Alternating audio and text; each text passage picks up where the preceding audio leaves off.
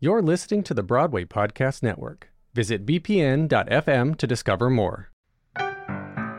Broken records, the albums you wouldn't shut up about.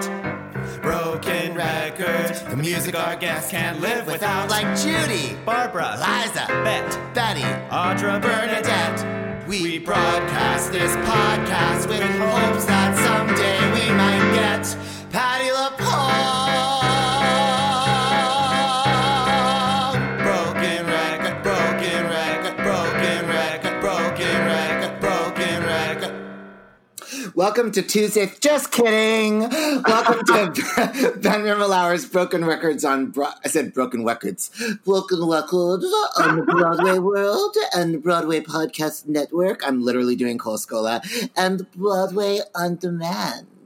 I'm your host, Bernadette Peters, and I'm here with my lovely co-host, Lorna Luft. Crack that shit. I was going to try to do a Lorna, but I shan't. But I will say I every night this week I've been watching a different episode of Murder, She Wrote. I realized I only like the episodes really that are set in Cabot Cove. And so anyway, I was watching one of those, and guess who showed up as the killer in one of the episodes, working in a shoe factory? George Hearn! Oh, sorry. No, but George Hearn, I'm sure, he's in plenty. Although another one I watched, Lynn Carreau was the killer, I believe. You got to butter both sides of that bread. Right. So anyway, but Lorna was the killer. I could not have been happier. So anyway, with that said, hey, y'all. Today... Today is a very special episode because I really feel it brings so many elements, things that we've been talking about, stars we've been discussing throughout the history of our pod. Canonically, they're our favorite stars. It all comes full circle today with the discussion of the greatest film of all time, The First Wives Club. I have to say that I had to be dragged somewhat kickingly and screamingly. I really had to convince you on this one. Like, Daniel and I basically had to go to, like, friendship counseling to, like, get over, like, the drama of, like, me, like, not wanting to do this episode. And right. I have to stand here with my hat in my hand because with your tail between your legs. My tail between my legs. I am so happy. Like, wait, have we said the title? Yeah, you did say the title. Yeah. Oh my God. Midler, Diva Las Vegas, right? Can you imagine if we did like an hour-long episode where we never said the title? Different things. Yeah. And no one ever realizes it. The thing is, like, okay, don't get me wrong, anyone out there clutching their pearls. I love, and clutching I have their Cynthia pearls. Yes, there it is. Always have loved First Wives Club. Mm-hmm. First Wives Club, like, I saw it in the theater, and in 1996, I was a junior in college, and I was just to set up my life a little bit, junior year, I was directing the musical Ruthless for my college theater company, Bear Stage. And it's just so like Annie narrating the movie at the beginning of the movie, by the way, when she's like, the year of walking on the moon, Yellow Submarine, me and my three best friends at college. Well, totally. Because the thing is, like, so I was directing Ruthless, and Ruthless is an all-female cast, except for a man that plays Sylvia St. Croix, but that's a female character. But I also added a female chorus to have, because I had so many brilliant women who auditioned that I wanted to use them all. I love a chorus added on, and I was like a monster. You would have fucking hated me so much, Daniel, because like I had been like the like black sheep, like ugly redheaded stepchild of the Berkeley drama department my freshman and sophomore years. But second semester sophomore year, I started the student theater company and I directed Falsettos, and people freaked out over how great Falsettos was, even though I had no resources and no support. And then I thought I was like finally like I was like the diva king that I had like always dreamed I would be. I remember reading an interview with George C. Wolfe where he said that his college years were his Eva Peron period. And that is very much where I was coming from. And so directing Ruthless with this cast of women, I acted like an Arthur Lawrence or Jerome Robbins kind of tyrant.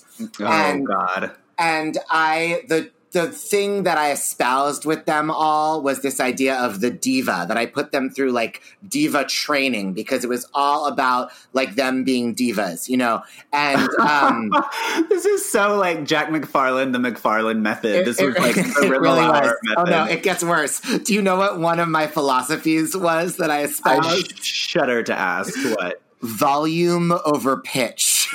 That scans 100%. So anyway, and so First Wives Club, and this was a moment in my life where I had completely just like had no more interest in the hundreds and hundreds of Broadway cast recordings I had been meticulously collecting for, at that point, like 10 years. All I cared about was diva solo albums. And the number one that I was most obsessed with at the time was Bette Midler. You know, literally the number one album that I was most obsessed with at the time was Bette Midler's album, Bette Midler. And that's her second album, right, where she sings Skylark and I Shall Be Released and all these great tracks. But anyway, so I had just been really obsessed with the, speaking of, Bette Midler Diva Las Vegas concert. Oh, no, that was later in the year. But I was deep into Bette. And so I went to see this movie, and and also Ruthless, I was really excited about the title song in Ruthless that's sung by the three lead female characters at the end.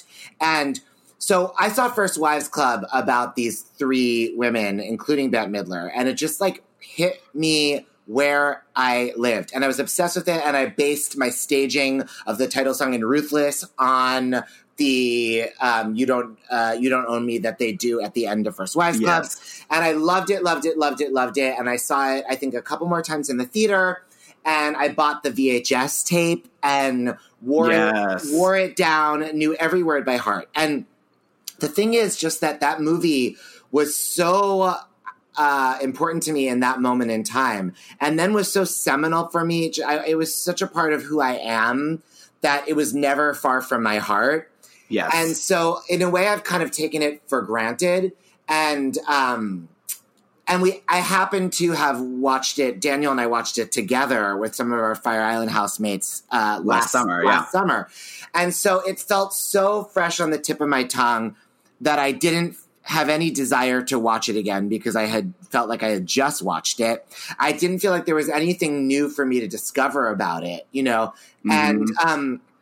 And I think I kind of, in a way, took for granted that our audience would feel the same based on the fact that you are so much younger than me and have an equally close personal connection to the movie. And I found that to be true of many gays in that generation after mine that I've been friends with, who also have like a really close personal connection to this movie, you know? Yeah, totally. And so to me, it just kind of felt like in this way, like too obvious or something, you know? Well, yeah, as you said, it's not very far off the beaten path, which is so true. But it was just one of those things I love. We talk about this movie so much, and I talk about it just in my daily life so much. Yeah. That it's almost like I need to like exorcise the First Wives Club demon out of me. You know, it's like I need to talk about it so we can move on with our lives, you know, because I feel like it's just this specter just kind of hanging over everything in my, you know, the Bette Midler of it all. I mean, not to mention Goldie. Then with Bette comes the whole Mark Shaman, who's also involved in this movie, and in very, very many of the other things that we talk about, including most recently Jackie's Back and the Jennifer Lewis. And after watching this movie last night, I went on this deep YouTube journey, all these interviews with the ladies, and I saw Bette on Rosie, and they talk at length about their love of Jennifer Lewis and Mark Shaman, and Bette tells about her history with both of them and how they worked with her for so long. And here's the thing, though. We're not exercising it. This is what I realized watching it.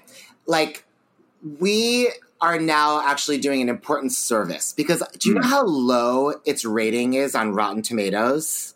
Yeah, it's like in the 50s or something, right? Yeah, I didn't realize that it was so poorly received because I remember that it had been a big hit. Well, yeah, it was the week it was released. It was opposite some like Die Hard movie or something, and it was still number one at the box office. Made millions and millions of dollars. Was a huge hit. But yeah, they would never let them make a sequel of it. Well, apparently there's now in more recent years there's been a lot of starts at that project, and according to Goldie, the problem most recently with the sequel was that they hadn't figured out what it should be about yet, and that the scripts that they had to work with were not good enough.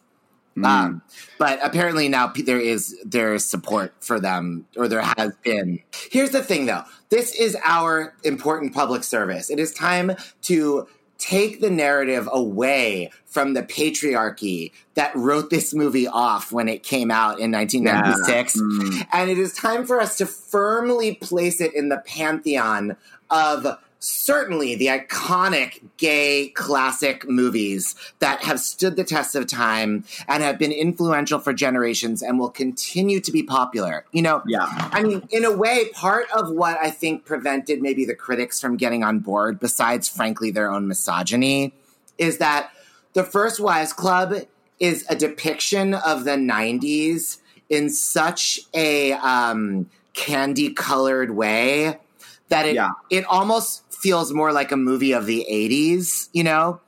And it's so 90s. I just could not get over that watching it again. But it treats the 90s in this way that in the 90s, people loved to treat the 80s, but they were not really ready to look at their own decade that way. When you were...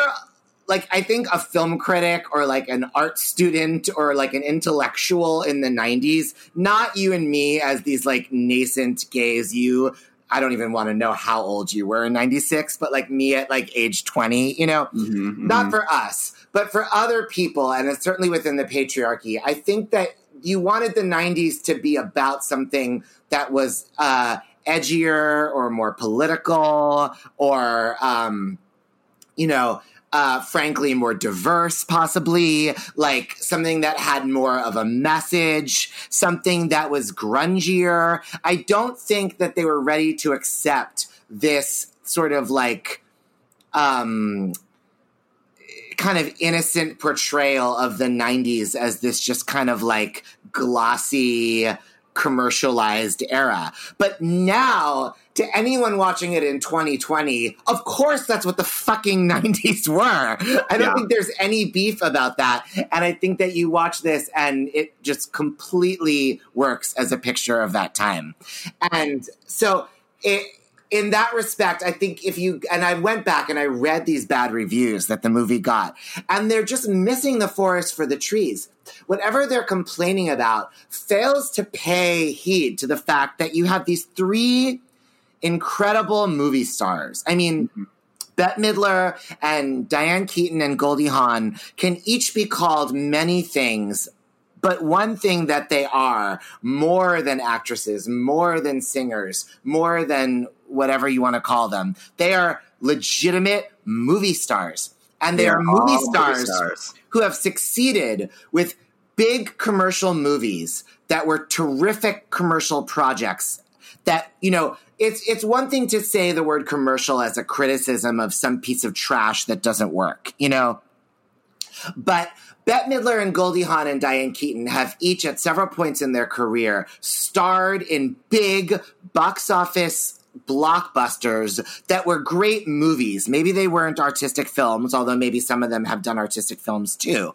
But they have starred in movies that are everything you want a commercial movie to be, right? That were vehicles for them and their movie star personas. And what this movie does so incredibly well, possibly better than anything before or since, is it manages to be a vehicle for each of them in their unique individual movie persona, all at the same time, so complementary to each other. I mean, Yes. it's just the most satisfying thing to experience. There are so many moments where I wrote down, like, this just works like gangbusters. I mean, it's like it's like Neapolitan ice cream, or like yes. Each of the flavors they're bringing to the recipe just combines to create the most delicious finished product.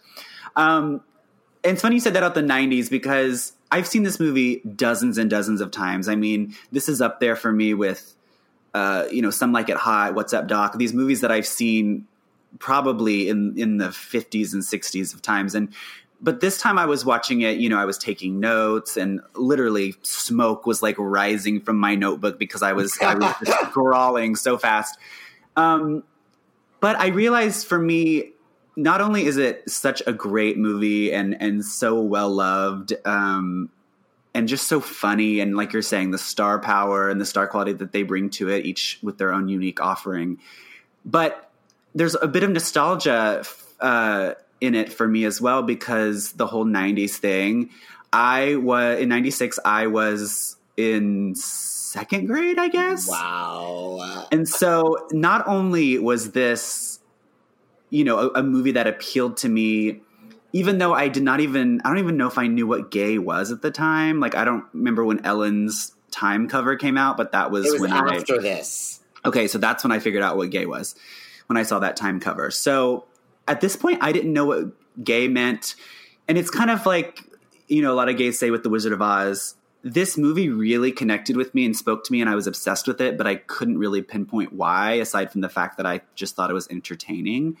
But I had taken my first Bet journey with Hocus Pocus, I guess, which was a couple years before that. And I had loved Bet and Sarah Jessica Parker in that movie. Especially Sarah Jessica. I was so obsessed with her. I had a crush on her, but I also wanted to be her. Her little song in Act 2, it's Come Little Children. I was always obsessed with that, and I would rewind the tape over and over and watch her sing that. And of course, I thought Bet was so fabulous and funny. So, and I knew Goldie, of course, because my parents, when we were little, we would always watch Seems Like Old Times and Foul Play, Overboard. I loved Goldie. So when First Wives Club came out, I remember my mom going to see it at the theater, but she wouldn't let me go with her because she said it was an adult movie. I think she even told me it was like rated R, and she was like, it's just not appropriate for kids. I was devastated. I just wanted to see Bet on the big screen so bad. So then when it came out on videotape, I remember renting the Very Brady sequel, and the preview for First Wives Club was at the beginning of that tape. And so I knew it was out on video. And so I did my research, and I saw that it was only PG. So I told my mom, I was like, Mom, this is only PG. There's no way you can stop me from seeing this. And she was like, okay, fine. So I remember going to Rave Review, which was our video store downtown Tecumseh, Oklahoma. Oh, my God. And renting First Wives Club. And I went back in my parents' bedroom and watched it by myself. And I finished it, rewound it, and watched it immediately again. Wow. So I was, of course, obsessed with the ladies. And of course, going through it this time, there's so many things, like misheard lines, things that I didn't understand at the time. I literally don't think I knew what lesbian meant. Wow. I did not know what that meant. But I loved this movie so much that the end, You Don't Own Me, of course, I died for a musical number. So that spring at the church talent show, my friend Ryan and me, who also, he was a devotee of the Church of Bet, for the church talent show, we somehow convinced our parents to let us dress up, basically in drag, with wigs. And I went to the Salvation Army downtown and got us white outfits. And we dressed up as Bet and Goldie. We did not have a Diane, sadly. And performed You Don't Own Me with microphones at the church talent show. And my mom has video of it, and I watched it the last time I went home. And I have to say, like, I was giving it, honey. I need to see this. Yes. I always ask my mom to send it to me, but she hasn't yet. So. Yeah, how convenient. Exactly. Well, it is funny to think about Sarah Jessica Parker right on the cusp of Sex and the City. Yeah. Like, she had, like, outgrown her, like, juvenile status, like, in the 80s, Yeah, And like now she was girls just like- want to have fun. You know, they tried to kind of make her like a Hollywood leading lady, and you know, when she did that movie with Indecent Proposal, is that the one? Or no, she's in the other one, the dumber one, like Honeymoon in Vegas. No, what am I thinking? Leaving Honeymoon in Vegas. Honeymoon in Vegas. You know, like, so that was cute, and then there was like, you know, they were giving her some stuff, and she was like showing she could do stuff, but I don't think they were like, you know, they weren't quite making her like the next Meg Ryan or anything. Right. You know, and then this was sort of like, you know, this and Mars Attacks, where she sort of had these like funny kind of Mars like, Attacks, yeah. you know, bimbo kind of like not bit parts, but, you know, feature roles in these like big casts. But, you know, then Sex and the City made her just this player, you know? Yeah. But of course she's so good in this. But shall we dive in? Let's dive in. I really want to go through. I'm so glad. I really want to go through this one scene by scene. Yes. Because there's just so much to say. One more thing I wanted to say before we dive in. Yeah. The soundtrack to this movie was, I think, one of the first cassettes I ever purchased. It was so funny. My family and I were going to a screening of The Wizard of Oz on the big screen, and we stopped for breakfast before that, and they were doing this Christmas giveaway, this raffle drawing. I remember that day I won a cassette Walkman, and of course, this was around the same time of First Wives Club, and this was the tape I would walk around my house listening to, of course, You Don't Own Me, over and over and over. That was the only track I really listened to. I mean, what else was there besides Billy Porter's song? Now I love Sisters Are Doing It for Themselves. Oh, right, because I forgot how movie soundtracks work. There's actual Dion. There's the real Dion song. wives, lovers. Like there's real songs on it. Yeah. So it's not a cast recording. But this was like my first taste of, you know, I was obsessed with that song and the musical number, and so I learned the choreography, and that's what inspired, you know, the church performance. Anyway, so with that said, the movie starts with, and what's the song called? I think it's called Wives and Lovers. It's Wives and Lovers. Yeah. Wives should always be lovers too, is the hook. Yes. That iconic Hey, sound at the beginning. little girl. The Paramount logo comes on. And then, of course, we see the credits.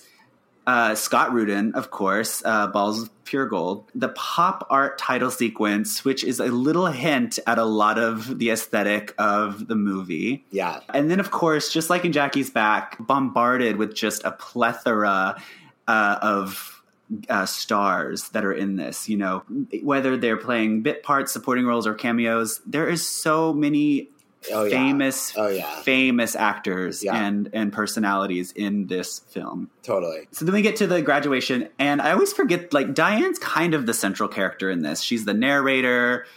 She's kind of the one who brings everything together. It's her idea. It's very Desperate Housewives, like what's her name? Mary Alice. I mean, well, I guess if it were really Desperate Housewives, it would be Stockard Channing narrating. But Diane Keaton has a Mary Alice quality about her. That's actually really.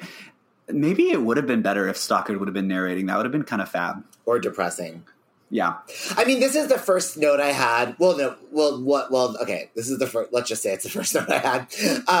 That like what I was thinking about, like watching it last night, that I don't think was part of my thought process back in the day with it, was like Stockard gives them the pearl necklaces, but and I'd like to. No, I wouldn't. You know, and like. But like were they four friends who all grew apart and then the three of them got back together because Stockard died? Or was Stockard always a little on the outside? I mean, I know she was a little on the outside because she's a depressive and all that jazz. Yeah. And she didn't sing the way they did, although arguably Stockard sings as well as, you know, some of them. Yeah. But I mean, whatever. It was just funny, like that she gave them the necklaces. Like, I don't know. Maybe it doesn't matter at all. I'm not sure why I'm hung up on this question, but I want to know. I will say, I see what you're saying, and there are several parts in this film, like the necklaces. There's a lot of parts throughout the film that they allude to the fact that it's Christmas for no reason. I think it's because there was a lot of this film that was cut. in the end. Yeah. It was like over 3 hours long, and people said it was so horrible. It was so bloated and didn't make sense. And so they had to cut a lot of this film and really trim it down to the final product we see now. Yeah. So I think a lot of these details, like the necklaces, probably played a bigger role in the original cut. There was probably maybe more scenes or more dialogue having to do with that. I have a note somewhere. I can't find it now, but I'm sure we'll get to it. Because in my reading about it while I was watching last night, I, of course, on pause, some well-known actor had a cut scene that I was like, oh, I want to see that. Oh, yeah. It's Jon Stewart. He played Elise's younger boyfriend. Yes. Thank you. And apparently all those scenes were cut because that was like a B plot line and it really just made everything too long. Anyway, so the flashback college scene is first, and this is truly a lip sync for your life performance. I mean, I didn't realize this at the time, but now, of course, we know all the girls who are wonderfully cast. They look exactly like their older actress counterparts. They're basically lip syncing to audio that Bette, Diane, and Goldie all recorded because that's actually their voices being used. Amazing. I actually didn't know that, or if I did, I forgot. They do a great job. They also, some of them are so, like the Goldie really has Goldie's face. She does. And I recognize her from somewhere. That girl's been in other stuff. Like if they hadn't, I think when I put this on, I was like, oh, right, it starts with their graduation. And then I was like, why the fuck isn't it Kate Hudson? And then I'm like, that face is why it's not Kate Hudson. Yeah, exactly. And the Bette has such a Bette attitude. Although the funny thing is that the TV show The View started shortly after this. Oh, really? Wow. And I remember thinking oh, Joy Behar, I've seen her because she played young Bette Midler in First Wives Club. and then I bought the VHS tape, around that time. And I was like, oh, no, that's not Joy Behar. But Joy Behar could play Bette. And what's fun, now I feel so stupid because I literally wrote down the one that plays young Stockard does an excellent job capturing the way Stockard talks. Because how do you do a Stockard Channing impression? But she really nails it. So then we get to the Stockard of it all. And I used to think this should have been nominated. This scene, yeah, totally. I used to be obsessed with this scene as a kid. I thought this was just the epitome of glamour. Yes. Oh my God. Yes. Walking around in a white robe with a glass of vodka and a cigarette. And the fur coat on the penthouse terrace. Throwing newspapers up in the air. I mean, there's an Elizabeth Taylor quality to this scene. It's like Elizabeth in all those old melodramas. And then she asks, the maid, the housekeeper, to send these final letters, and then that shot of her stepping up on that bench, putting that drink down. I have such vivid memories of first seeing that shot as a kid. Oh my God! Wow. So this was your first suicide. Yeah. I just I have the exact same experience watching it that I did back then, which is just that she is so brilliant. I mean, first of all, just the way her hand shakes, someone and the tears. it's so fully realized. And the way that she waves, she gives kind of a bitch wave to the woman on the life cycle or the Stairmaster or whatever. I mean, Stockard just plays this scene for real. I mean, you could say what you want. I mean, I love this movie so much and I want to reclaim it from those hater critics that just didn't get it. But I still understand that it's still maybe not on par with some of the most artistic brilliant film comedies, work of some, or just whatever. But when Stockard is doing her scene, it absolutely can hold its own with any film ever, Totally. And just her choices, the way she flicks her cigarette off the balcony and then just kind of stares off into space and it's going to happen. It's it's I don't know brilliant. if Stockard ever was suicidal in her life, but I do know that she has taken pills and had too much to drink in the morning and stood on a penthouse terrace in a fur coat with a cigarette. This moment is not something she had to research. Yeah. It was method acting, hon. And also I have to speaking of movies of the 90s, that the woman that plays her maid, Lucy, is Aida Linares, who also was, the woman that plays her maid Teresa is Aida Linares, who also played the maid Lucy in Clueless, who when she's like, la, my dress is at the dry cleaners, and she's like, okay, I call them. I mean, last week's episode with Dublin Zoetrope, we were talking about his brilliant post about the Ladies of the Hours trading cards. Yes. This is the deck of cards I would want even more, would be the Ladies of the First Wives Club, because not only would we get, all the leading ladies, but we would also get these ancillary ladies like the maid Teresa. Yes. And the lady on the life cycle. Daniel, don't even pitch it. You and I are doing this. We're selling it on Etsy. This is our new money day job. It's like copyright right here. We're copywriting it on air. Absolutely. Brilliant. Okay, so cut to Diane and the voicemail from Eileen. Oh my God! I mean, if you're talking about the cards, surely.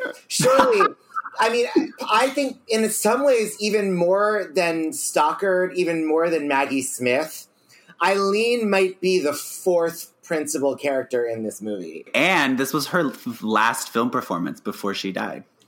I mean, it's funny because I had it going back to me in my moment of seeing this movie and being obsessed with it when it came out. Directing Ruthless, I had watched the films that were the inspiration because Ruthless is a takeoff. The musical Ruthless is a takeoff on these different classic movies, including, Gypsy, but also All About Eve, and also Valley of the Dolls. And most prominently as a plot, it is a takeoff on The Bad Seed, in which Eileen Heckart plays important role. So I just was having a deep moment of discovery of her that has never left me. And it's amazing when you go back and watch The Bad Seed, how little Eileen actually changed in those years. And my big mistake is that the universe gave me this moment of inspiration of finding Eileen in The Bad Seed and in The First Wives Club. And about 2 years later, I was living in New York City, and Eileen was starring off-Broadway in the original production of Kenneth Lonergan's The Waverly Gallery. And I did not go see it. And then I eventually saw the play when it was done on Broadway last year, starring amazing Elaine May in that role. Yes, that's right. But it is really a great regret of mine that I didn't see Eileen in the original, because I knew how wonderful she was from this movie, where she's really... like Stockard... Eileen is never as hilarious and crazy and over the top as she kind of is. It's always for real. Everything that she does. Truth. Yeah, she's always playing for truth. And there are so many lines, wonderful, wonderful lines that she's given, and she delivers them to perfection. And not for nothing. And it's a skill that she is allowed to have because she's one of the greats of the old school. Yeah. We would not tolerate this from anybody else. But whatever pace the scene is at, Eileen will just grind it to a halt. Grinding halt. And take her fucking sweet ass time. Sweet ass time, honey. And it is all for the better. Yeah, 100%.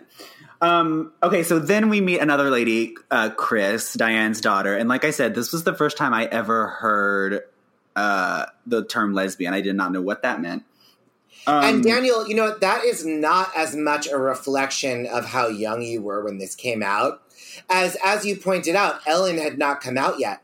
This movie was actually on the other side of that cultural divide when gayness became ubiquitous in pop culture in America. Yeah. And I think that something I realized watching this movie last night, and it's probably part of why people like me and even you, maybe on a subconscious level at your age, part of why it meant so much to us was that it was actually really wonderful the way that this movie handles this issue. This girl coming out to her mom is handled so casually. You know? And that is a huge step, because there had been gay representations in pop culture up until this moment, but they were always heavy-handed. And that's not even a criticism of them, because so much, certainly in the 80s, it was just so shocking to even have that, because if you go back before the 80s, they were only ever there as the butt of a joke, certainly in anything mainstream at all, Although speaking of Eileen, who was a prominent guest star in Mary Tyler Moore, there is that Mary Tyler Moore episode where Phyllis's brother is gay and Phyllis doesn't know it. And in the end, like the final moment of the episode, Rhoda's like, "Oh, he's gay. Didn't you know?" And then it's like cut to the credits. So like there was these really female led, comedies that even back then were kind of breaking this mold and addressing these issues in a casual way. Right. But this is, I didn't know that, but I mean, that sounds like that was an afterthought a little bit at the end of the episode, that they didn't rub your nose in it the whole time. Probably a lot of people who were watching it might have also not realized it until she said that, whereas this is clearly going to be a plot point in the movie, and it is so casual, and it's not about her having problems as a lesbian or anything going on in her life that is at all in friction. And she tells her mom with such confidence and indeed chill. And Diane's reaction to it is absolutely great. I mean, she's befuddled in the Diane Keaton way that she deliciously is befuddled about. Yeah, befuddled is a good word. So many things in her life. But she's nothing but loving and accepting and supportive, And it's just wonderful. It's really wonderful. And also it's just it's great because you watch this scene and every moment of it, down to the interior design, the production design of the kitchen. I wrote down, I love this kitchen. But it's one in a long line of fabulous kitchens in Diane Keaton movies. Yeah, and fabulous clothes. And I have to say, Diane in this scene, she's wearing these high-waisted pants that like basically go up to her armpits.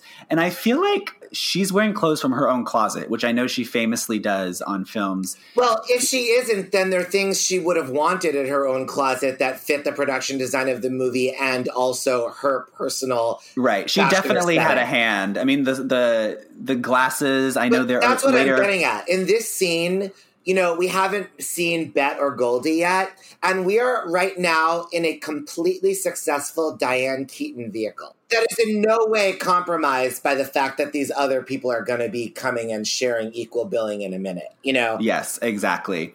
There's this shot of the three of them at the premiere, and Diane is still wearing those same glasses, same hairstyle. So this is just Diane in her world. But I mean, and to a lesser extent, that can then be said even fashion-wise for Goldie and Bet too, And it's like part of what was so wonderful, I think it was a year or two after this when they presented together at the Academy Awards. Yeah. And and it's like, in a way, they're always they're such a perfect trifecta, and they each have their own brand that fits so complementarily with the other two. Yeah. Yes. And whereas Diane, though, I feel is so Diane in this movie, and even Goldie playing a little bit more of a diva than I'm sure she is in real life, I do feel like Bet is definitely, they make her dowdier than she is and more normie. I feel like in real life, Bet, at the time she had the blonde hair, obviously this is a wig, but they make her kind of a normal frumpy housewife. Yes, whereas in real life, I feel like Bet is just like very glamour. True. But the thing is, that's because we have information. I mean, this fits the persona Bette Midler plays in movies. It's just not her persona as a diva star. As opposed to Goldie and Diane, where their on-screen persona is more interchangeable with sort of their star persona. Yes, exactly. But that's more specific to Bette's career too, But I mean, we haven't necessarily gotten there yet. But in terms of who plays it for real, I think that for sure, if on that spectrum, the bottom of the barrel, only above Elizabeth Berkley, maybe, would be Bette Midler. I mean, there's moments in this movie where she actually reminds me of Lorna Luft. It's just, I mean, I love Bette and she's fabulous in this movie. But when Bette gets broad, Bette gets cartoony. And there that's are a lot of those moments for sure. And that's it's obviously Bet is given the broadest assignment. Diane never gets cartoony like that, but on the other hand, like Diane's comedy at its broadest is still subtle in comparison to Bet's. Yeah. And Goldie's maybe somewhere in the middle on that scale, but nonetheless, I mean, Bet will just make faces that, if Angela Lansbury thought of them, she would have rejected them. Yeah, but exactly. Bet goes there, I mean, the things Bet does with her eyes, it's truly incredible. I mean, she does these little squints, and then she does this thing where, like, she doesn't move her eyebrows, but she just kind of, like, opens her eyes really, like, flashes her eyes really quickly. I can't describe it any other way. And that's, like, a trick that she learned. Yes. It's a trick that she's learned and has practiced and honed down to a science. The word for that trick is shtick. Shtick, yes. It's her shtick. Honestly, I feel there are moments in my own performing, not that I'm a performer on the scale of Bet by any means, but I feel that I do that kind of mugging. And I actually had a moment watching this where I was like, maybe Jews just can't really act. No, I mean, because I've also noticed it, as I told you, I'm in a deep Marilyn Monroe place right now. So I've been watching a lot of Marilyn movies, and that's what Marilyn did too. It's like she had all these tricks she would do with her eyes to, like, make love to the camera or whatever. And I feel like that is an old school trick on film to do, and I feel like Bet picked it up somewhere along the way.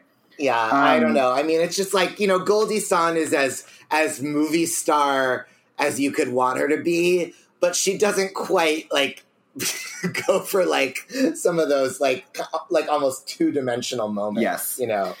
So anyway, going into the Goldie part. Yes. So so then we go to Elise in the Chair with Rob Reiner. And I feel like each lady is given, maybe a couple, but each lady I feel like is given a really great monologue that we still quote years after the fact. And I feel like this is Goldie's 100 monologue. When she talks about ladies in Hollywood, there are 3 ages: babe, district attorney, and driving Miss Daisy. Yeah. And also, I think that we need to give credit where it's due here because, now in the era of Real Housewives and everything else that we live in, some of this is so just like everywhere you look that like we kind of take it for granted, these jokes about like Botox and all that shit. But like this was like a little bit, I mean, in fact, these injectable fillers were still something of a new fad at the time, and like it was actually kind of brave for Goldie to, with so little vanity, embrace this thing that was actually not all that different from her true life, Yeah. And do it so mercilessly and just go for the comedy. But by the way, for real, I mean, when he tells her she's an alcoholic, I looked in Goldie's eyes in this scene and I felt like she was playing that moment for real. Yeah. She was playing a human being who may or may not be an alcoholic, but definitely drinks too much and is already aware of it and doesn't want to be told that by somebody. Does not want to hear that. But also is like in the doctor's chair and listening to good advice from somebody whose job it is to give it to her. It was layered and it was full of human feeling. And it was subtle because it was not what the moment stopped and had to then become all about. The moment was just sort of a brief transition from one topic to another, as well it should be within the script. But like Goldie filled it with the full human experience. And it was really, it's so engaging because it actually, I mean, in a way, more even than Diane, at this point in the movie, I care about Goldie the most. And it reminds me how this point, I'd grown up on Goldie Hawn a little bit, not like you. I mean, I had seen Foul Play. I don't think I had seen Seems Like Old Times until you and I watched it last summer. But if I had watched it in the 80s, I'd watched it once and forgotten about it. I mean, the movie that I loved Goldie Hawn in growing up was Overboard and also to a lesser extent Private Benjamin. Yeah. And I think there might have been a couple other Goldie Hawn movies that I was like really into at the time, but maybe not. She was almost more of an entity that I was like very familiar with, but she was not something that I was like deeply connected to. And and then this movie came out, and I was already obsessed with Diane Keaton because of Annie Hall, and not to mention the fact that growing up, movies like Baby Boom. Boom, yeah. I had watched Baby Boom many more times than I watched Overboard, Yeah. Mm-hmm. And I think there were other Diane Keaton movies too. And Bette Midler, I mean, Beaches was my movie. Get the fuck out of town. Don't talk to me. Beaches was my movie. Beaches was my movie. Beaches was my movie. And several other Bette things along with Beaches, And then at this point in my life, when First Wives Club came out, I was in a very, very deep Bette Midler journey of Bette Midler the diva, Bette Midler the singer, Yes. So I was going into this movie already hook, line, and sinker, just like suckling the teat of Bette and Diane, really and truly. I mean, not to mention, I was going through a big The Godfather moment at this point in my emotional film watching journey. And like Diane was someone I loved in that, right up there with Lorraine Bracco and everybody else, But I love The Godfather. I recently watched those. So great. But Goldie was almost more a curiosity to me from that. And she also, she went many years and has since, where she didn't make a lot of movies. Right. And when people talk about Goldie Hawn's sort of cultural contribution, they would talk a lot about Laugh-In, which was not my era, not my thing, So I was in a way kind of rediscovering Goldie Hawn when this movie came out in 1996. And I remember very distinctly falling for her and walking out of this movie theater changed. And if anything, more in love with Goldie than the other two. And then not long after this is when the Woody Allen movie Everyone Says I Love You came out. Another movie where Goldie sang. Yes, and, that movie wasn't nearly as good as First Wives Club, but that movie is so crazy. But it completed my journey of just being like, Goldie Hawn is my diva. I mean, I can't tell you how many times I cried into my pillow, almost literally, about the fact that she wasn't going to be in the movie of Chicago. And how disappointed I was when I finally got my hands on a VHS of Goldie and Liza. What's it called? Liza and Goldie Together at Last, or whatever it's called? Yeah. And just what a disappointing stinker it is. I mean, we should definitely corn stream it sometime. It's like those ladies deserve our attention even for their worst accomplishments. But that is among their worst accomplishments, which was disappointing because I so wanted there to be a fabulous variety show where Goldie, does a Sondheim medley, Yeah, exactly. And this wasn't it. Anyway, all just to say that I was watching this, falling in love with her all over again last night. Right. She's a brilliant comedian. I mean, and that's how she started out, as we know, in Laugh-In. But in this movie especially, she just has such great, reactions and just some of her comedian is the right word. When physical comedy. Physical comedy. It's the next scene. It skips over Bette. But when Goldie, with the insane duck lips, fresh out of the injection, when she goes to the newsstand, when she finds out that Cynthia died, and she says to the news guy, "Morning, Mohammed." Yeah, morning, Mohammed. That is, I mean, that's film history. I mean, that's film history. That's yes. Okay, so let's go. So then, of course, we meet Bette, who all we find out about her really is that she likes to snack. And she has a son named Jason, which it just kills me. I mean, a Jewish mother with a son named Jason. It's just the Barbara of it all. Is so funny. Also, the son named Jason planning the bar mitzvah. It's very falsetto. Yeah, totally. So then we cut to the funeral where Elise shows up with Gunilla, a.k.a. Maggie Smith, who is not that old here. But when I first saw this movie, I thought Maggie Smith was surely near death. I thought Maggie Smith was 90 or something. I mean, Maggie always looked so old to me. And now, of course, she's still old, like playing, this 90-year-old baroness or whatever. It's funny now because, like, at the time, I don't know if Maggie must have been, like, in her 60s, you know, and, like, now she's 90 and she's kind of still playing the same age. You know? It's like, I feel like she really did play the same type for 3 decades. Yeah.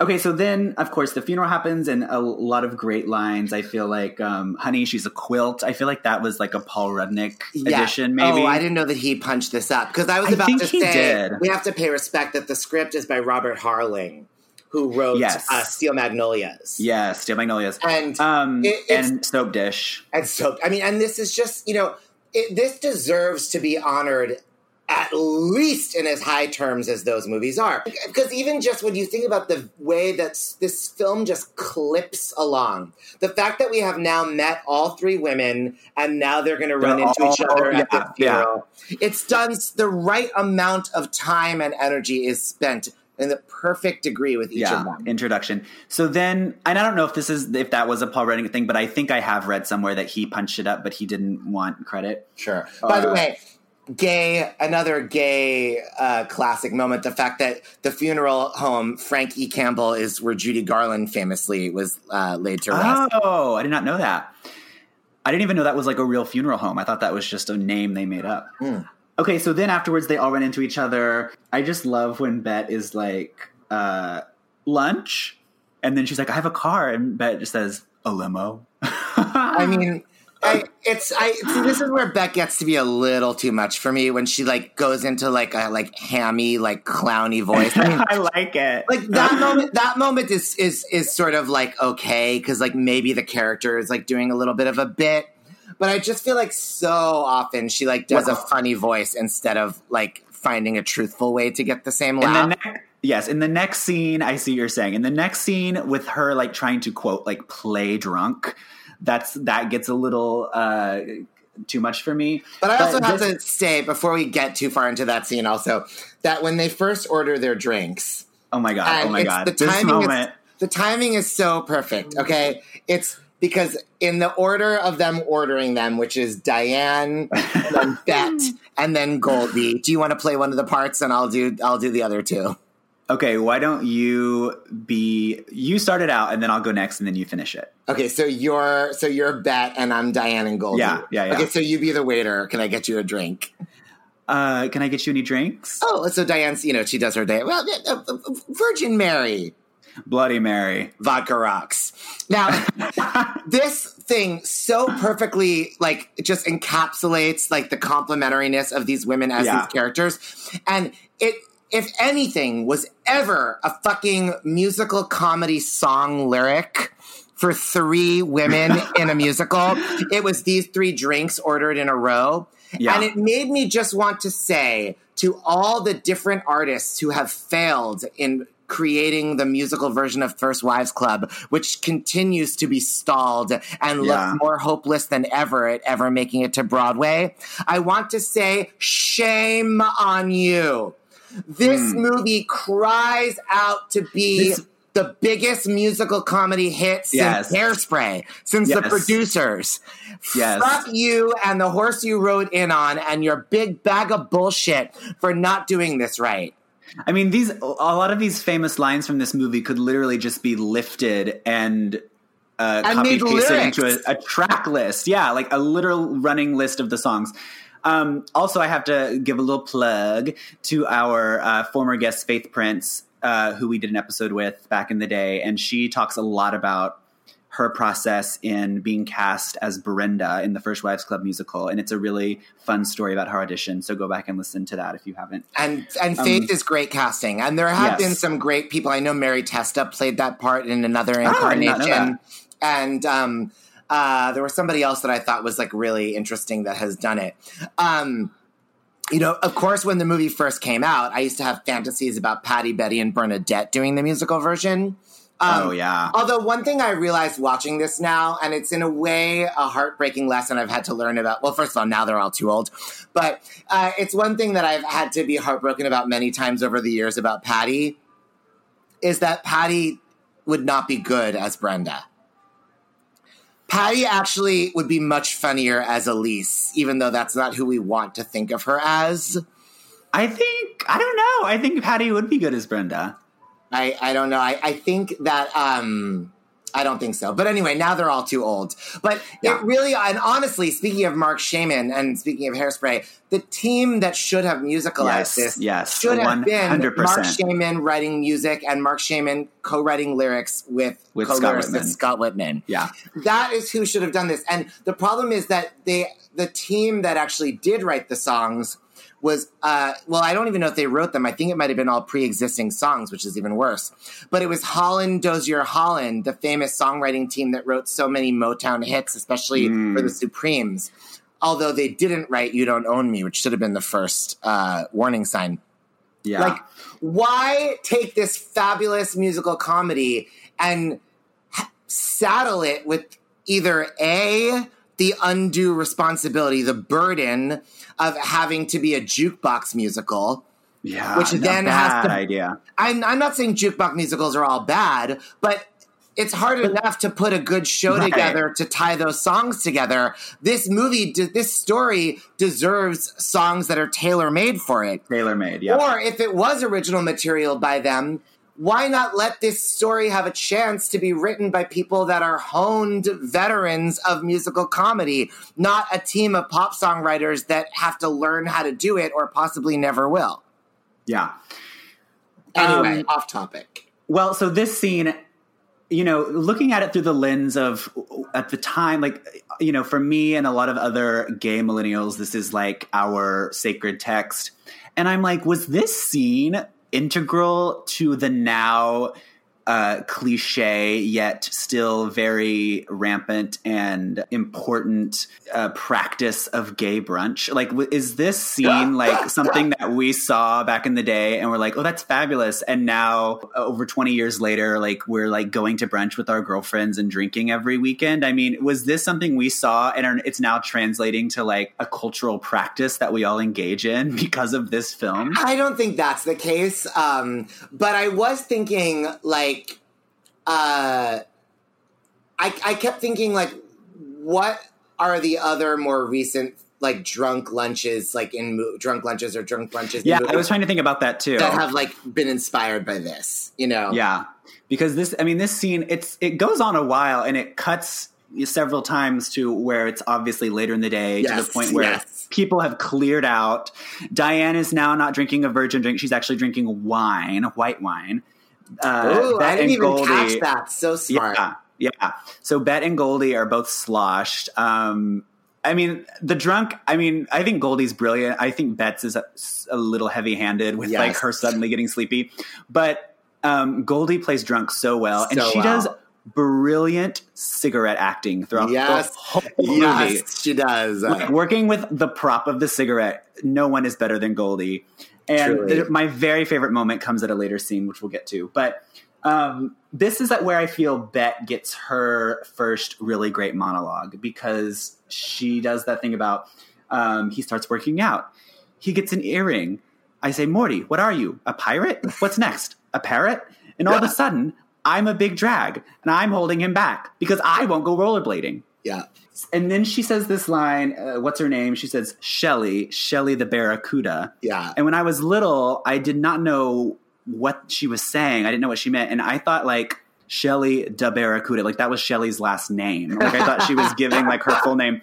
And when I was little, in my weird, obsession with this movie, I would take my little tape recorder and I would record myself basically reciting the entire screenplay. Oh my God. I want that tape. Which I wish I had. But I would always get to that line, just reciting it from memory. And I would always make up some last name for Shelly because I didn't know what she was saying. Too funny. Yeah. So that's Bet's monologue, and then another line I love when she says, "You're lying through your caps." Okay, blah blah blah. Well, here's a famous one. Just when Diane is like, "No, and lesbians are great." And oh my God! Nowadays. Yeah, lesbians are great nowadays, and Bet and Goldie, their look to each other, and Goldie's little like puzzled look is divine. Comedic brilliance. Yes. Another comedic brilliance is when we, next scene, cut to Diane in Dr. Leslie Rosen's office. Yes. Marcia Gay Harden looking fabulous. Yeah. Another brilliant scene. Get angry, Annie. It's okay. I mean, even this stuff, it's like you know, I mean, now, and this was not groundbreaking in terms of its portrayal of psychotherapy, but this sort of like comedic treatment of that stuff and like the self-help movement and all that, it was kind of newish then, you know? Yeah. And now it seems like such a cliche, you know? But it's like so satisfying to go back because we get to see Marcia Gay Harden like literally say the number one on the nose, like cliche things that could be said, and it's like so earned in this story, you know. Grow from love. Yeah. Screw the world. Okay, so, and in this scene, I have to say, you know, we all like to think, you know, who we are in the grand scheme of things, but more than anything in this scene, I'm like, oh, wait, I am an Annie, aren't I? Oh my God. Okay, so then the next scene I love, it's them at the conference table, the divorce legal conference discussion, whatever. And do you recognize the lady who is playing Bill's attorney? Yes, it's J. Smith Cameron. Who plays Jerry in Succession. Yes. So that's who I recognized her. And again, playing the same type of character she plays in Succession. I'm glad you bring that up because she's a New York theater actress. Oh, cool. And she's married to, is it David Lindsay Abaire, some playwright? Oh, wow. But she had just sort of started making her mark like in New York theater in the 90s.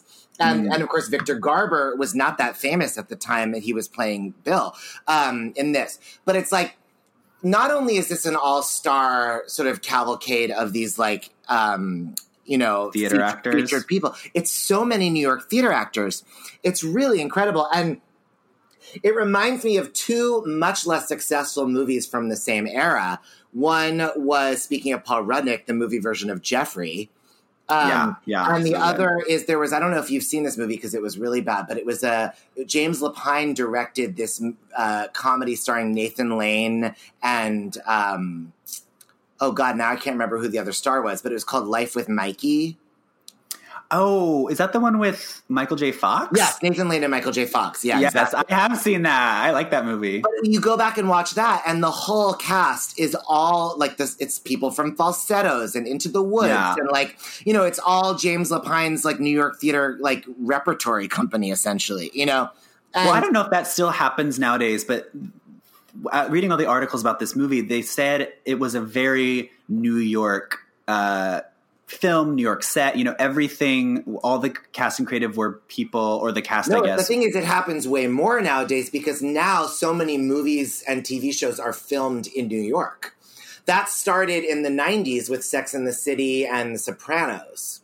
Right. And I guess, you know, maybe Giuliani had made some deal to encourage production or whatever, you know, but everything changed. Now there's so much stuff filmed here. And now everybody, even if you're like a chorus dancer in a Broadway show, chances are your agent is sending you on auditions or you're submitting self-tapes to do film and television work. That was not so common in the 80s and 90s and before that. So it was actually like really unique. I mean, for me, as a theatrical, you know, a theater-obsessed person, as a show queen in 1996, to see this movie and see all these faces and names that were familiar to me from my obsessing about Broadway was crazy. That was something that never happened. Yeah. Okay, so moving along. Oh, in that scene, my favorite cigarette moment Goldie does whenever she says we require half the assets or whatever. And Goldie does this really shocked, taken aback expression, but she has a cigarette in her mouth, so she does the look, but then she lights her cigarette before and takes it out of her mouth before she speaks. It's so brilliant. Okay, then we cut to Duarto and Brenda at the store, another famous scene with our first glimpse of Sarah Jessica Parker, where she comes out and, Brenda, why don't you try these on in your size? Now, which I didn't catch that as a kid either. I never knew what she was saying. Oh, I so did. And whatever I said about Bet, like doing like her shtick, SJP like deserves the chance to do it to Bet here, and it is beautiful. Yeah, SJP, I mean, speaking of shtick, she does so many little things that we think of as Carrie things now, but like her little SJP shriek and squeal, she drops those throughout the movie, and it's just so on the nose. Yeah. Okay, then we get to the it's scene. funny. It's actually, you raise an interesting point about this movie in general, is that I don't know if there was a lot of improv or it's a testament to Robert Harling or the director Hugh Wilson or to things that Paul Rudnick added or how it came to be. But not only is this such an impressively perfect vehicle for the three ladies, it actually, like, across the board, these people are really, you know, Maggie Smith and Sarah Jessica Parker are absolutely given dialogue that allows them to shine in themselves. Yeah. Well, it's perfect casting. I mean, if, you know, we're talking about our deck of cards or whatever, if Brenda, Elise, and Annie are like, and Stockard are like the kings, you know, whatever, then I think the jokers would have to be, and then maybe the men or whatever are the queens. I don't know. We'll have to figure it out. But the jokers are definitely Marcia Gay Harden, Sarah Jessica Parker, Elizabeth Berkley, and then I don't know who the fourth one would be, but they're all. You only get two jokers.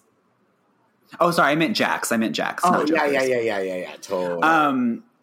So the three of them, maybe the other one would be like Eduardo or someone, but they are, you know, the other women or whatever, but they're each given such a specific character with a specific type. Totally. And they each do it. So, I mean, even Elizabeth Berkley, I think she's so brilliant. Totally. In this movie. She's wonderful in this funny. movie. And by the way, I mean, Elizabeth Berkley's character is interesting because she's not a bitch. Yeah, she's just bubbly and she's innocent. She's a fan of Elise.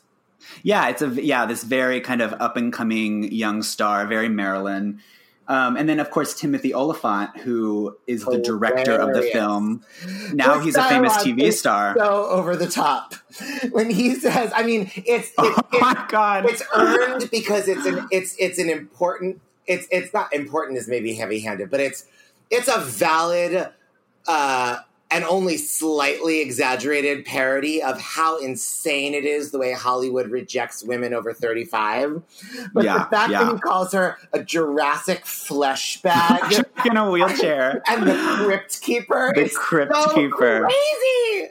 I think we're going for grotesque. And she's like, what? That scene is so fantastic. And Elise's reaction where she's like, how do you see her? And then he says that thing about Jurassic flesh bag, just so taken aback. And the way she kind of sips her drink is so brilliant.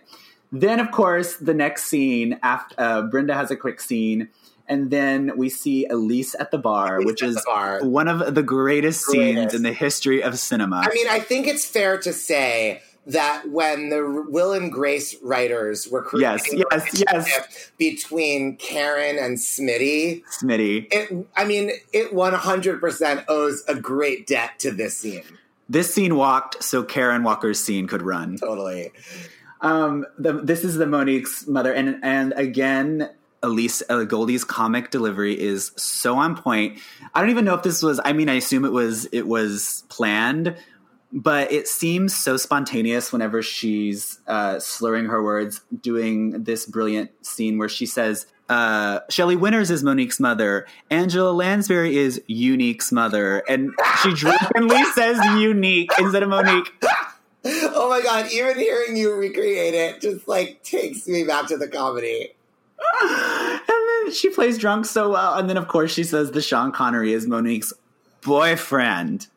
300 years old, but he's still a stud. I feel that I walked out of the movie theater in 1996 and, having just seen this once, knew this scene by heart. Truly memorable and this is brilliant. like a Jerry Herman song, but as an acting scene. Yes, this would be another great number for Elise for the musical. Oh my God. Called Monique's Mother. Okay, so then, the next scene By the way, another fabulous New York actor, friend of the pod, Edward Hibbert as the bartender. Sensational. Oh, yes. Wait, he's friend of the pod? Yes. Oh, cool. Well, he's a friend of mine. I don't know if he's ever listened to the podcast, but...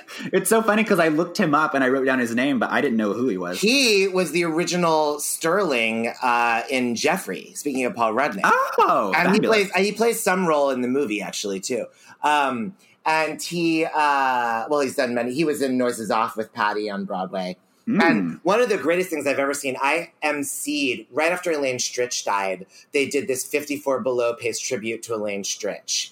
And I was the master of ceremonies, and Christine Ebersole was in it, and Beth Level, and Hunter Ryan Herdlicka, and a bunch of great people, Clea Blackhurst, and Edward Hibbert. And Edward Hibbert sang Why Do the Wrong People Travel?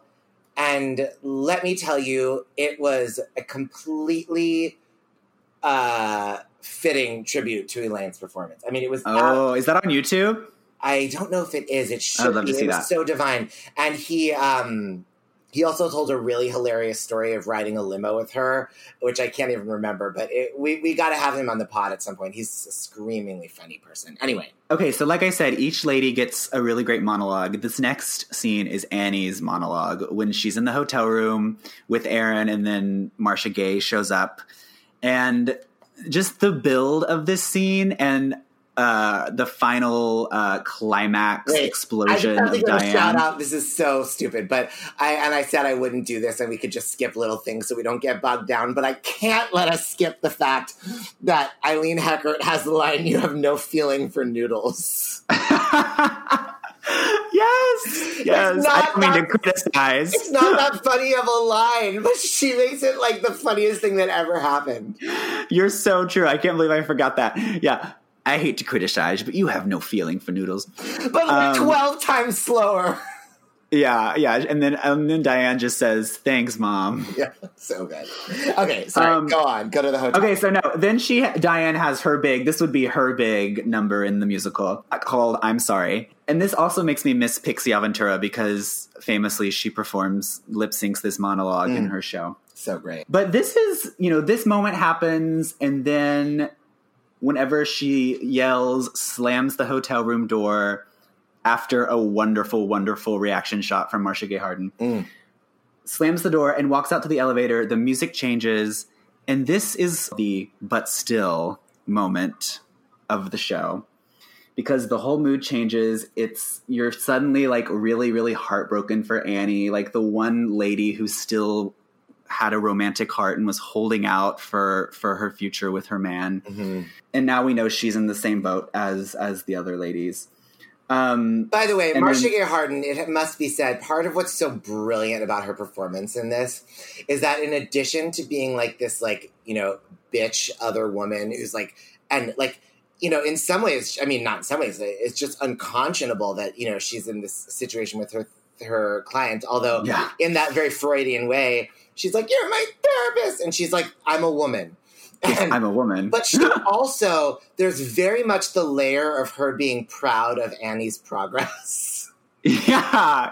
Like, she's allowed to get angry. It is absolutely not bullshit. Like, she truly is like, I mean, in an egotistical, selfish, narcissistic way, but she truly is like very pleased with the work she's made with this client, Yeah, totally. And Marcia is so good. Okay, so then the next scene, like I said, the mood changes. It's this really kind of touching montage of all of them reading their letters from Cynthia that they just got in the mail. Yeah. We also get a great Eileen line, "On such pretty stationery." Yes. I mean, that's actually like a running thread because then later she says you could write them a nice note. Yeah. She's just so focused on the details. But it's just so real. I mean, it's so real. That generation, Yeah, 100%. So then we go to, I couldn't figure out whose house this was, but then later I realized it was Annie's house, Annie's living room that they're sitting in, talking about, they're trying to one-up each other about who's had it the worst. And I have to say, the interior of Annie's house looks a little like an Olive Garden, which I don't mind. But this scene, this Bet gets into a little bit of what I think you're talking about. She gets a little cartoony with her little monologue about, "I want him dumped by the L'Oreal crotch jockey in front of everyone in the Western Hemisphere." Yeah. She does her eyes. It's very big and broad. Then another great scene, we go to the gay bar where there is not just one, but two ladies at the theater who get wonderful, wonderful moments in this scene. Mm-hmm. One, of course, is Leah Delaria. And the other one, I didn't even realize this until I watched it recently. I didn't realize who this was. It's Deborah Monk. Wonderful. At the bar with Brenda, and she sees a picture of Morty and says her wonderful line, "She's butch." Hilarious. I also have to say the thing I realized watching this last night that had never occurred to me in the past was that the reason Elise Goldie gets so into dancing with the lesbians is not just because she's a fun girl and she's a diva, she likes attention, but also because she has been made to feel bad about herself and feel unattractive. Yeah. And the lesbians making her feel hot is so something she's, thirsty for. She needs that validation, yeah. Yeah, I never understood. That's just another way that the script is so dramaturgically sound, Well, and like you were saying with the treatment of the lesbian scene earlier, this scene really treats the gay bar and the idea of women hitting on Goldie. It treats it so wonderfully because Goldie's not like weirded out by it or she's not grossed out. She actually loves it and is, it cuts to her later like dancing with them and having a great time. And I think as a kid seeing this scene, I mean, obviously I must have kind of used my context clues to figure out what was going on. I think that was good for me to see this representation of like, oh, this is just a fun club. And like, if Goldie is enjoying it, it must be okay, you know? I think this might have been the first time that I was aware of Leah Delaria. Yeah, me too. And then I became a big fan of hers because she did On the Town just like 2 years after this. Yeah, love her so much. Also, I as much as I don't feel that Patty would be good as Brenda, Bet has a very Patty moment when they have to. Do you know what I'm going to say? Come on, honey, my place. She's with me, babe. She's with me, babe. It's so Patty. I loved it. And then she says she has a Sicilian uncle. Yeah. Oh, that's another thing I was thinking. Like Sicilian, that's so Patty, and the whole like mafia thing. Which that whole storyline I could not get behind. But anyway, so then we go after this scene. We go to Elise like reclaiming the assets or whatever in Bill's office. This would again be another wonderful number in a musical. Yeah. She goes in and she starts saying, "Take everything." The Ming vase, the porcelain, Fabergé eggs, Tiffany lamps. I mean, she's literally just like listing Barbra Streisand's favorite things. I mean, I didn't remember from being a kid that Elise was supposed to be so rich. Yeah. I know she's supposed to be a movie star. Like, I didn't remember that she actually had an Oscar because I just remembered the line about that is a Golden Globe. So I forgot that she also has the Oscar. And, like, she owns, like, the whole... Well, also, things have changed now. Like, in those days, I feel like when they said a building downtown, now downtown is, like, as expensive as uptown, But maybe that was a little bit more, like, in the wrong part. But whatever. In 96, Soho was already, like, extremely upscale. Yeah. But, like, anyway. But it's just funny going through all the belongings. Like, Elise is, like, loaded. She loaded and... it's expensive shit. I mean, it's, some of the interiors of this movie, especially like Bill's office and his apartment, there's so much just random crap everywhere. Yeah. It's all expensive decor. I mean, it feels like you're playing The Sims or something, and you just like purchased all these random like vases and plates and shit. I would love to like go through it with the production designer and ask about like are those real Goldie Hawn, Andy Warhols, or are they just things that were made for the movie? Yes. Well, I was wondering that as well because I know some like on her answering machine table, which I love that montage as well, because you get a little glimpse of each of the women. I love that she has her own autographed photo. Yes, she has her own autographed photo, and then another black and white photo of her really young is literally just a still from Foul Play. It's like a shot from that movie.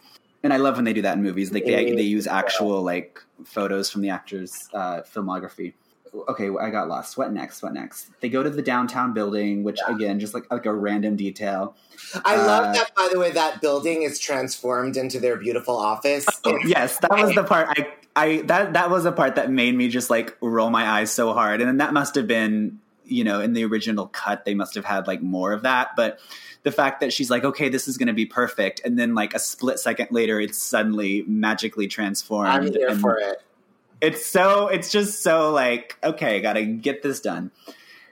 And Goldie then, okay. was so sexy in those blue workout clothes. Yes, the Stairmaster. I knew you would love that. I was like, Ben loves this blue outfit. Oh my God. I literally, as I was writing it, I was like, I bet Daniel's thinking that I love it too.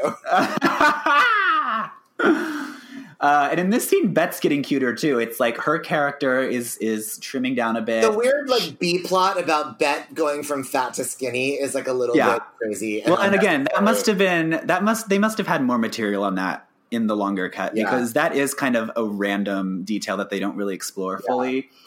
But in this scene, she's wearing a little shorter skirt and like you can see her legs. And then so after this, we get the full Sarah Jessica experience with Maggie Smith.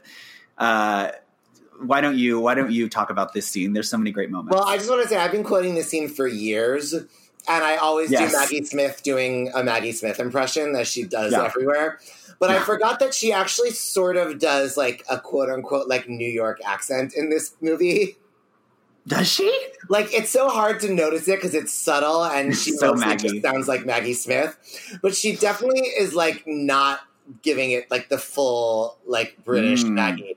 She definitely is going for a little bit of, like, a New York society lady. And who's, in fact, married to a Jew, Gunilla Garson's Goldberg, you know? Yeah, Gunilla Goldberg. But, you know, that's very Dolly Gallagher Levi. And it's... I mean, I don't even know. This scene is just like such a perfect vehicle for Maggie. I mean, just like, and just the pairing of Maggie Smith with Sarah Jessica Parker. It's just so delicious because Maggie's like this really proper Upper East Side matron, and then Sarah Jessica's just this like trashy, like trying to make it work, using a guy for his money, trying to become, you know, the next Jackie O or whatever, but just like does not know how to handle herself at lunch, let alone in society. My favorite part about this scene is that she says something that we say all the time, which is restaurant quality. Yes, she does. I usually bring my own dressing, you know, that fat-free ranch stuff, which, you know, I feel that's very my people. It's just also just, I mean, fat-free ranch is so the 90s and it's so disgusting. Yeah. Like, I mean, this is not me shitting on ranch dressing. Like, I think ranch dressing has its place in the world, although, like, I think you people use it way too much. But you know, I like it on pizza. But fat-free ranch is one of the dumbest inventions. It's like fat-free cream cheese. Yeah, like it's just that whole 90s craze of considering fat the enemy while we were all like just like guzzling carbs constantly. Guzzling sugar, yeah. And but it's also just like the idea of saying to like Maggie Smith, you know, mostly that fat-free ranch stuff, as if Gunilla Garson Goldberg is going to be like, she like knows what that is. I like Snackwells, you know, like she's so not on the same page, but she's just pretending to like, you know, because they're suckering her. It's just so perfect, and Maggie just hits all the levels, but also just like when Maggie like hustles her along to finish the first course, and like the maid is coming to like take the plate, and she's like, "Are you done?" but like she's clearly not done. But Maggie's just like, we got to move this show along. She's like, Fork. Fork. So SJP's so good opposite Maggie, and in the next section, she's so wonderful with Morty, played by Dan Hedaya, I guess is how you say it. Famous actor. Who was also the dad in Clueless. Oh, really? I've never seen that. Can you believe? That's insane. Oh my God. I know. Although I did just recently watch this movie, this old Coen Brothers movie called Blood Simple, and he plays the bad guy in that. Oh yeah, he's like in everything. Yeah. But this scene with the penthouse and the three girls sneaking in with Eduardo is so, again, just like physical comedy to the point where it's like a Lucy and Ethel moment at the end with the window washing thing. But again, this penthouse, so 90s, feels like The Sims, just like random shit everywhere, like a fountain, a Mona Lisa tissue box, another fountain with a waterfall. I mean, if they're trashy. A lazy boy, so trashy. Taste, you know. Yeah. That horrible TV. I mean, that TV made me want to not have a TV in my home. You know? Right. Upstairs in the office, there's literally a full-size coffee machine. I also have to say, like, Bronson Pinchot, like, I mean, I don't know. Yes. Do you have a life experience of him? No, I was actually going to ask you about him because I know him just from this, but I know he has done many things outside of this. I mean, like, I believe what put him on the map was his featured role basically as this character in Beverly Hills Cop. Oh, okay. With a much stronger and more impenetrable accent. And this accent is so crazy. That performance was so fucking funny, and even in that movie opposite Eddie Murphy, Bronson Pinchot is still possibly the funniest thing. And it's a little bit like homophobic, even though Bronson Pinchot is gay, but it's like a little bit like 80s movie, like not homophobic, but just kind of like the gay is a little bit the butt of the joke, you know? Yeah. But he was freaking hilarious. And out of that, he got a long-running hit 80s sitcom called Perfect Strangers. Oh. Doing more accent work where Broadway actor, singer, dancer Mark Lynn Baker plays this American guy whose Russian cousin, or East European cousin Balky comes to live with him in New York, played by Bronson Pinchot. And it's like a buddy comedy sitcom about him and his cousin Balky living together in the big city, you know? Fish out of, I mean, it's such like an 80s, it's such the kind of like sitcom-y sitcom that sitcoms in a way that even a sitcom today would never sitcom, you know? Right. How much would a woodchuck? But it ran for years, and Bronson Pinchot was definitely just like a cultural like icon of the 80s, you know? Yeah. That's so interesting because I literally only know him from this. And then his career sort of died, and he had a few other things. Like I almost had forgotten he was in this because it's actually a hit movie, you know? So like it seems like he didn't even have these kind of opportunities after this. The only real sort of notable thing he did after this was that he starred in the Broadway version of the Sondheim Review, Putting It Together with Carol Burnett. Oh, yeah, sure.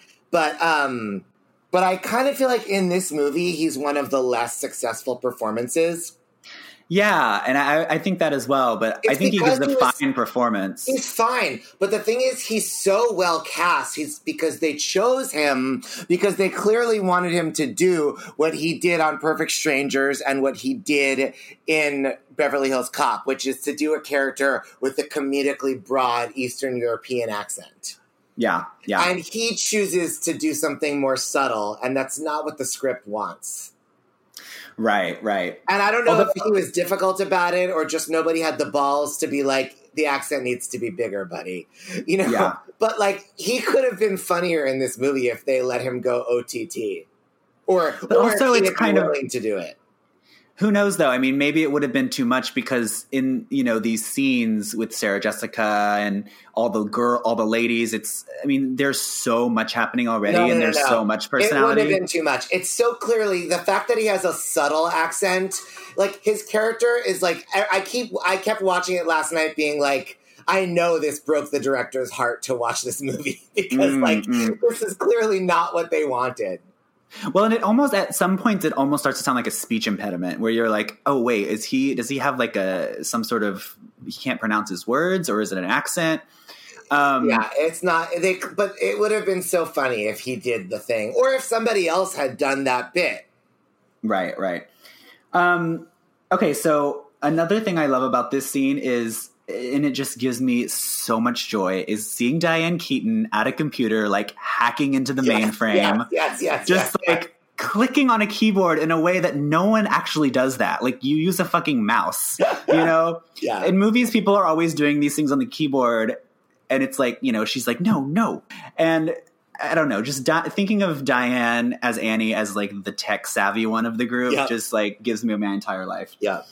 And then, of course, mayhem ensues. Ethel and Lucy hijinks with the window washer. Then as they're going down, they get stuck at that window with the couple making out in bed. And do you know who that lady is? Kate Burton. Yes. That's another one I didn't realize until just in the past few viewings. And the man is Walter Bobby. Walter Bobby. I knew the man was probably someone, but I did not recognize him. But I was like, oh my God, Kate Burton, just another and it's just weird a cameo. delicious moment. Like, I want to live in the world where this moment is interrupted by them being fans of Elise. You look great. Like, Yeah. that is a Paul. If I had to choose one line in the whole movie written by Paul Rudnick, it would be that.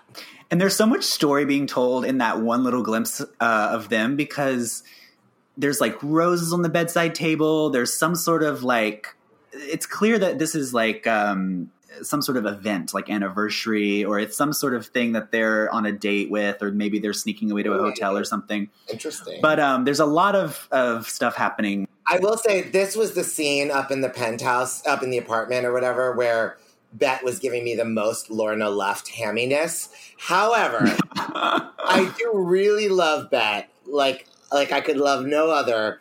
When they get off the window washing thingy, Yes. and she's like, "You want to go again?" Yeah. She reminded me of my dearly departed friend, the late, great Poppy Kramer, a fabulous comedian who was a fixture at the Duplex for a million years. And that was exactly the joie de vivre that Poppy Kramer would have brought to that line. Yeah, so good. Want to go again? So then they're having their little picnic with candles, peanuts, marshmallows, and a platter of full-size Twix bars. God bless. Which I never noticed that until this one, and I think they're right by Bet. I didn't, but you're making me hungry for candy. Yeah, same. Of course, the You Don't Know Me moment. And then we have, which I love, this kind of device for advancing the plot, like this montage of each of their answering machines, which, I paused on everyone and just took in everything on that table. Wait, one more Bette Midler shout out though. Yeah. When they get in the fight and Bette shows all the liquor bottles in Goldie's trash can. Yes. And she's like, I had company, and it's so Bette and it's so over the top, but it's fabulous and it works. And she's like, who? Guns N' Roses? Yeah, I mean, a classic, wonderful, wonderful line. That's just so that like weird flip into head voice. So she's like, yeah, who? Guns N' Roses? Roses? It's like, Gypsy when she's like, amigos. Yeah, her little yodel. Yes, that's but we'll get to that. I mean, that scene we have to talk about in detail. I'm sorry. I thought that's where you were. No. I mean, not yet. We're almost there. But, wait. Okay, then we have the auction. So this is Maggie Smith, the gay decorator, and Sarah Jessica, a wonderful, wonderful trio. And then, of course, we have the classic plant in the audience, Bet trying to raise the bidding price in a wonderful, crazy blonde wig. Yes, she do. Then we have the scene with Bet and Jason. Bet's in her, like, good dress. And I'm pretty sure that armoire she has, I'm pretty sure we had that armoire as a kid. Okay, here we go. Then we get to the best scene.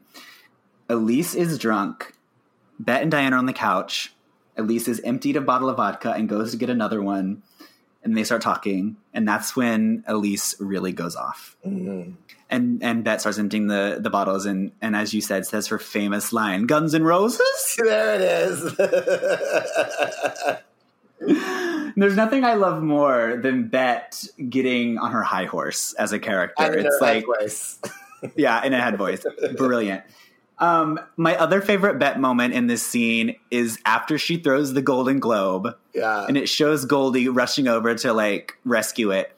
And then it cuts back to Bet, and Bet does this crazy, like, complete 180 turnaround. And then she kind of saucily kind of leans against the bar. And that movement is, I had to rewind it twice and rewatch it because that movement is so sassy and funny. Just Bet's little, like, satisfaction with what she just did. And again, this I wrote down. They blend, like, the best Neapolitan ice cream in this scene. Like, all of their neuroses and high-strungness and personality comes through.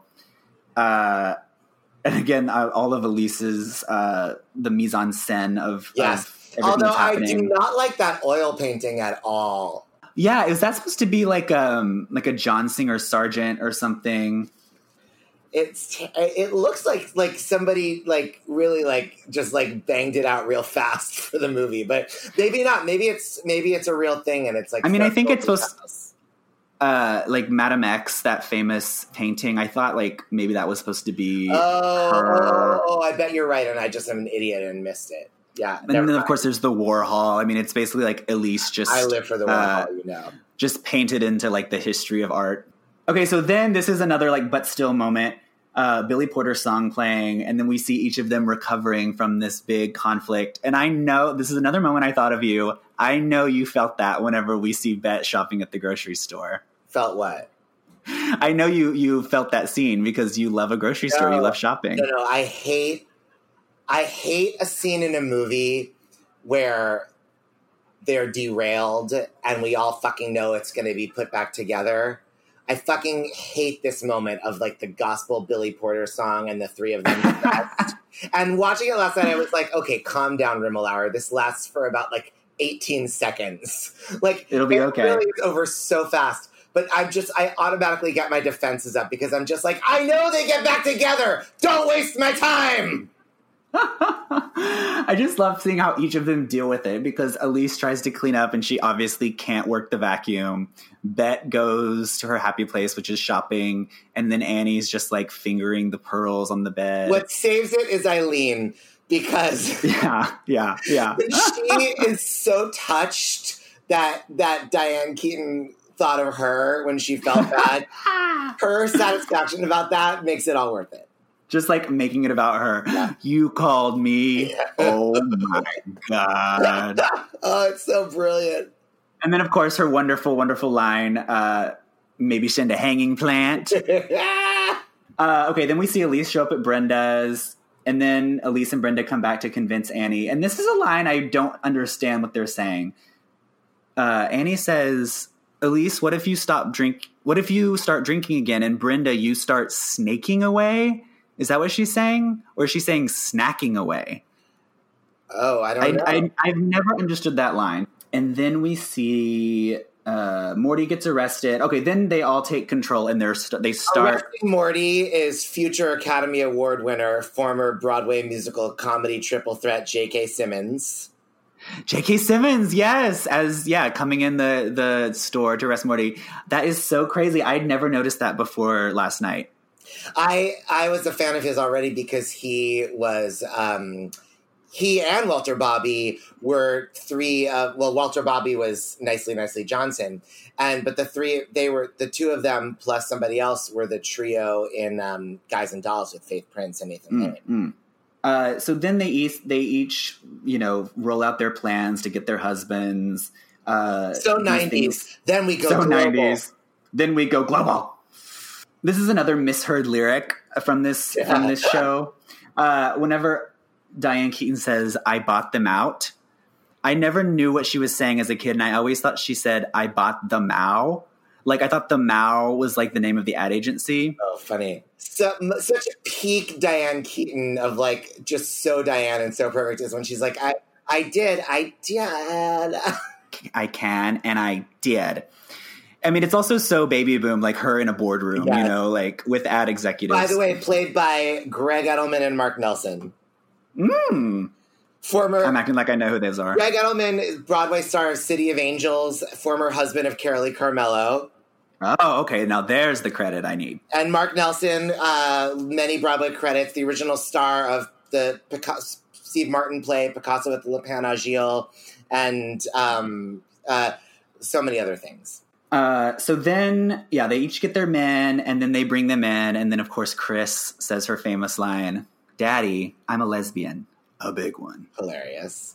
So when they're sitting the men down and they're talking to them, giving them their lecture, this is the Bette moment that my sister and I would always laugh out loud at, is whenever Annie's doing her little speech, and Bette's nodding, and then Morty says, what is this about? I'm getting sick of this or whatever. And Bette does this double take to him that is so funny.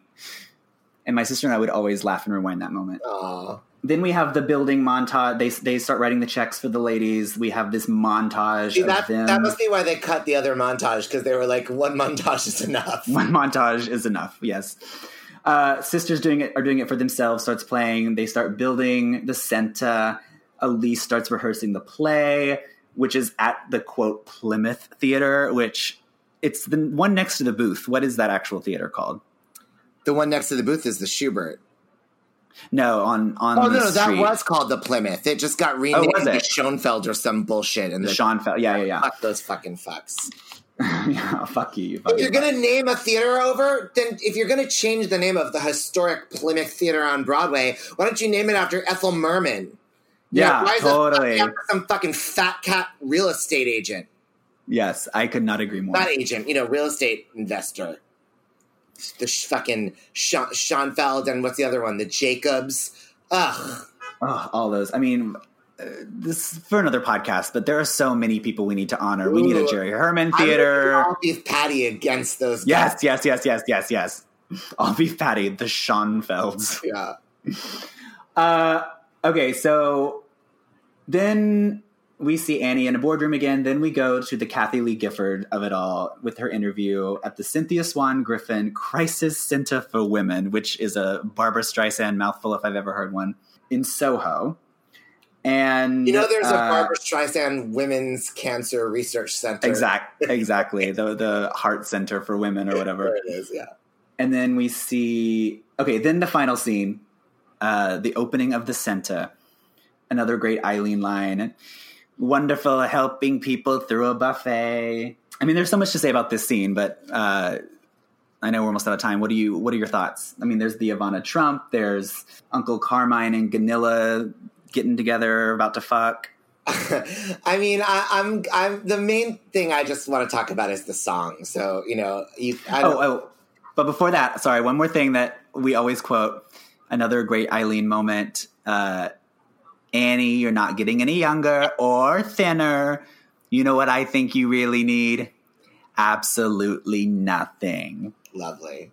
Brenda and Morty may reconcile. And oh my God, that when they start dancing together and it cuts to Jason smiling, that just like warms my heart so much. This is what I was trying to figure out. Who does he remind me of? Yeah, there is someone he reminds me of as well. He isn't somebody, but there's a grown-up act. Now, if that guy nowadays would be what, like your age or a little older than you, younger than me? Little older, but probably, yeah. But there's a guy that's like in his 50s or 60s who looks like an older version of that kid, and I can't place it. Anyway, the song. Then we get to the song. Yes. There's... Okay, what do you say? Well, I just want to say that just as in 1996, my takeaway is Goldie. Because I feel like Diane Keaton is like, my moment of living for Diane Keaton as a singer is Annie Hall. Hearing Diane Keaton sing in that weird little, like, tiny, teeny, incy-weensy soprano, It Had to Be You, or Seems Like Old Times. To me, that is glorious magic, and no crass cow like Patty or Bernadette could ever do something as exquisite and period and perfect as that. Yeah, I'm talking to you, Bernadette. And, and Bette Midler, my moment of Bette Midler singing is every other moment of my life when I'm not watching First Wives Club. And, clearly Bette sings this song, like, I don't know, whatever key is good for these girls, like... That's like, how are we doing this? When do I come in? Okay. Like she's just like not stressed out about this vocal performance, but like, this is like Goldie's like musical theater comeback, I feel, and Goldie sings it like so Pat Benatar, balls to the wall. Yeah. There's actually, she really goes balls to the wall. B plot of like this movie, maybe a B plot is too strong, but like there's a thread of Goldie as like a little more like hippie chick rock and roll cool than Diane or Bette, which makes sense because where the other two have been like moms, Goldie has been like, doing blow and like going to the Oscars and like been like a celebrity all these years since they graduated college, her character rather. And so, she uses the word man, and like she's just like, Elise is just sort of like cooler and more rock and roll than the other two. And you hear it when she sings, she's just like, she comes from like a rock and roll place. Alto, chest voice, belter, balls to the wall. It doesn't have to sound pretty. Not Pat Benatar. It's almost Bonnie Tyler. She's like, what's her line that she sings? It's like, my favorite part is whenever she's like, they're like, I'm young. And then she's like, and I love to be young. Yeah, exactly. It's very like guttural. She's like, I love to be young. Yeah. And I mean, as wonderful as this number is, I will say the lip syncing, girls, sucks. I mean, the lip syncing is so bad. I don't mind. But of course, I mean, also we're supposed to believe there's suddenly like all these backup singers and like a band behind them. I mean, it's a little, you have to suspend disbelief a little bit. I mean, I kind of wish that they did it at the event. Yeah, me too. But I think this was... Because I never understood the line, and maybe a little brave. Yeah, again, I think there was more that they cut that was leading up to that or something. Why is it so brave if they're just alone at the empty place?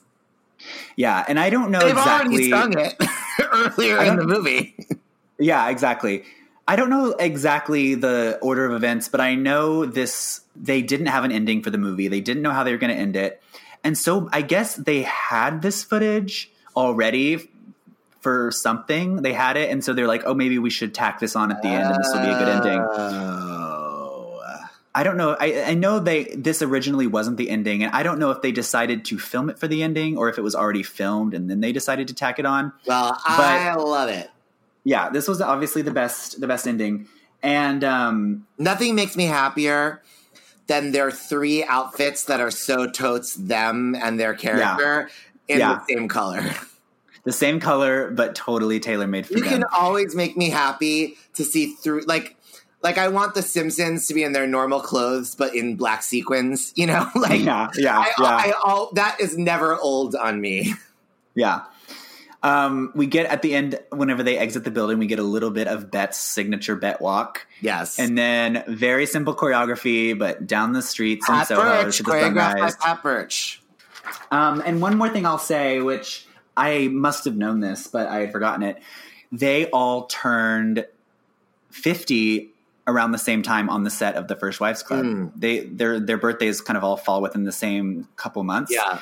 And they all turned 50, which is just so... just such a nice bit of trivia, but it's also so fitting in the point of this piece. You know, the fact that these women are aging, the fact that they all turn fabulous 50 together, the lady age, if, you know, we're talking about Lady Watch. Yes, Ryan. Jason. Shout out to Ryan and Jason. Yeah, I mean, like I said, I've seen this movie dozens and dozens of times, but watching it again, the older I get, I always pick up little things here and there that I didn't before, and I never get tired of it, you know. Yeah. I could watch it again tonight. Well, thank you for making me watch it, because I loved it. Well, thank you so much for agreeing to watch it, and, you know, listeners, if you have other suggestions or thoughts or whatever about our future Quarantine streams, please let us know. We have a lot of exciting things planned, and one of those things, of course, is our live streams on Tuesday and Thursday at 10:30, which you can tune into on the Broadway World Facebook page, Broadway Podcast Network, YouTube. And we have an exciting future for that planned as well. Thanks for tuning in. Bye. Thanks for listening to Ben Rimalower's Broken Records on Broadway World. For more episodes, visit Broadway World, iTunes, Stitcher, or wherever podcasts do be.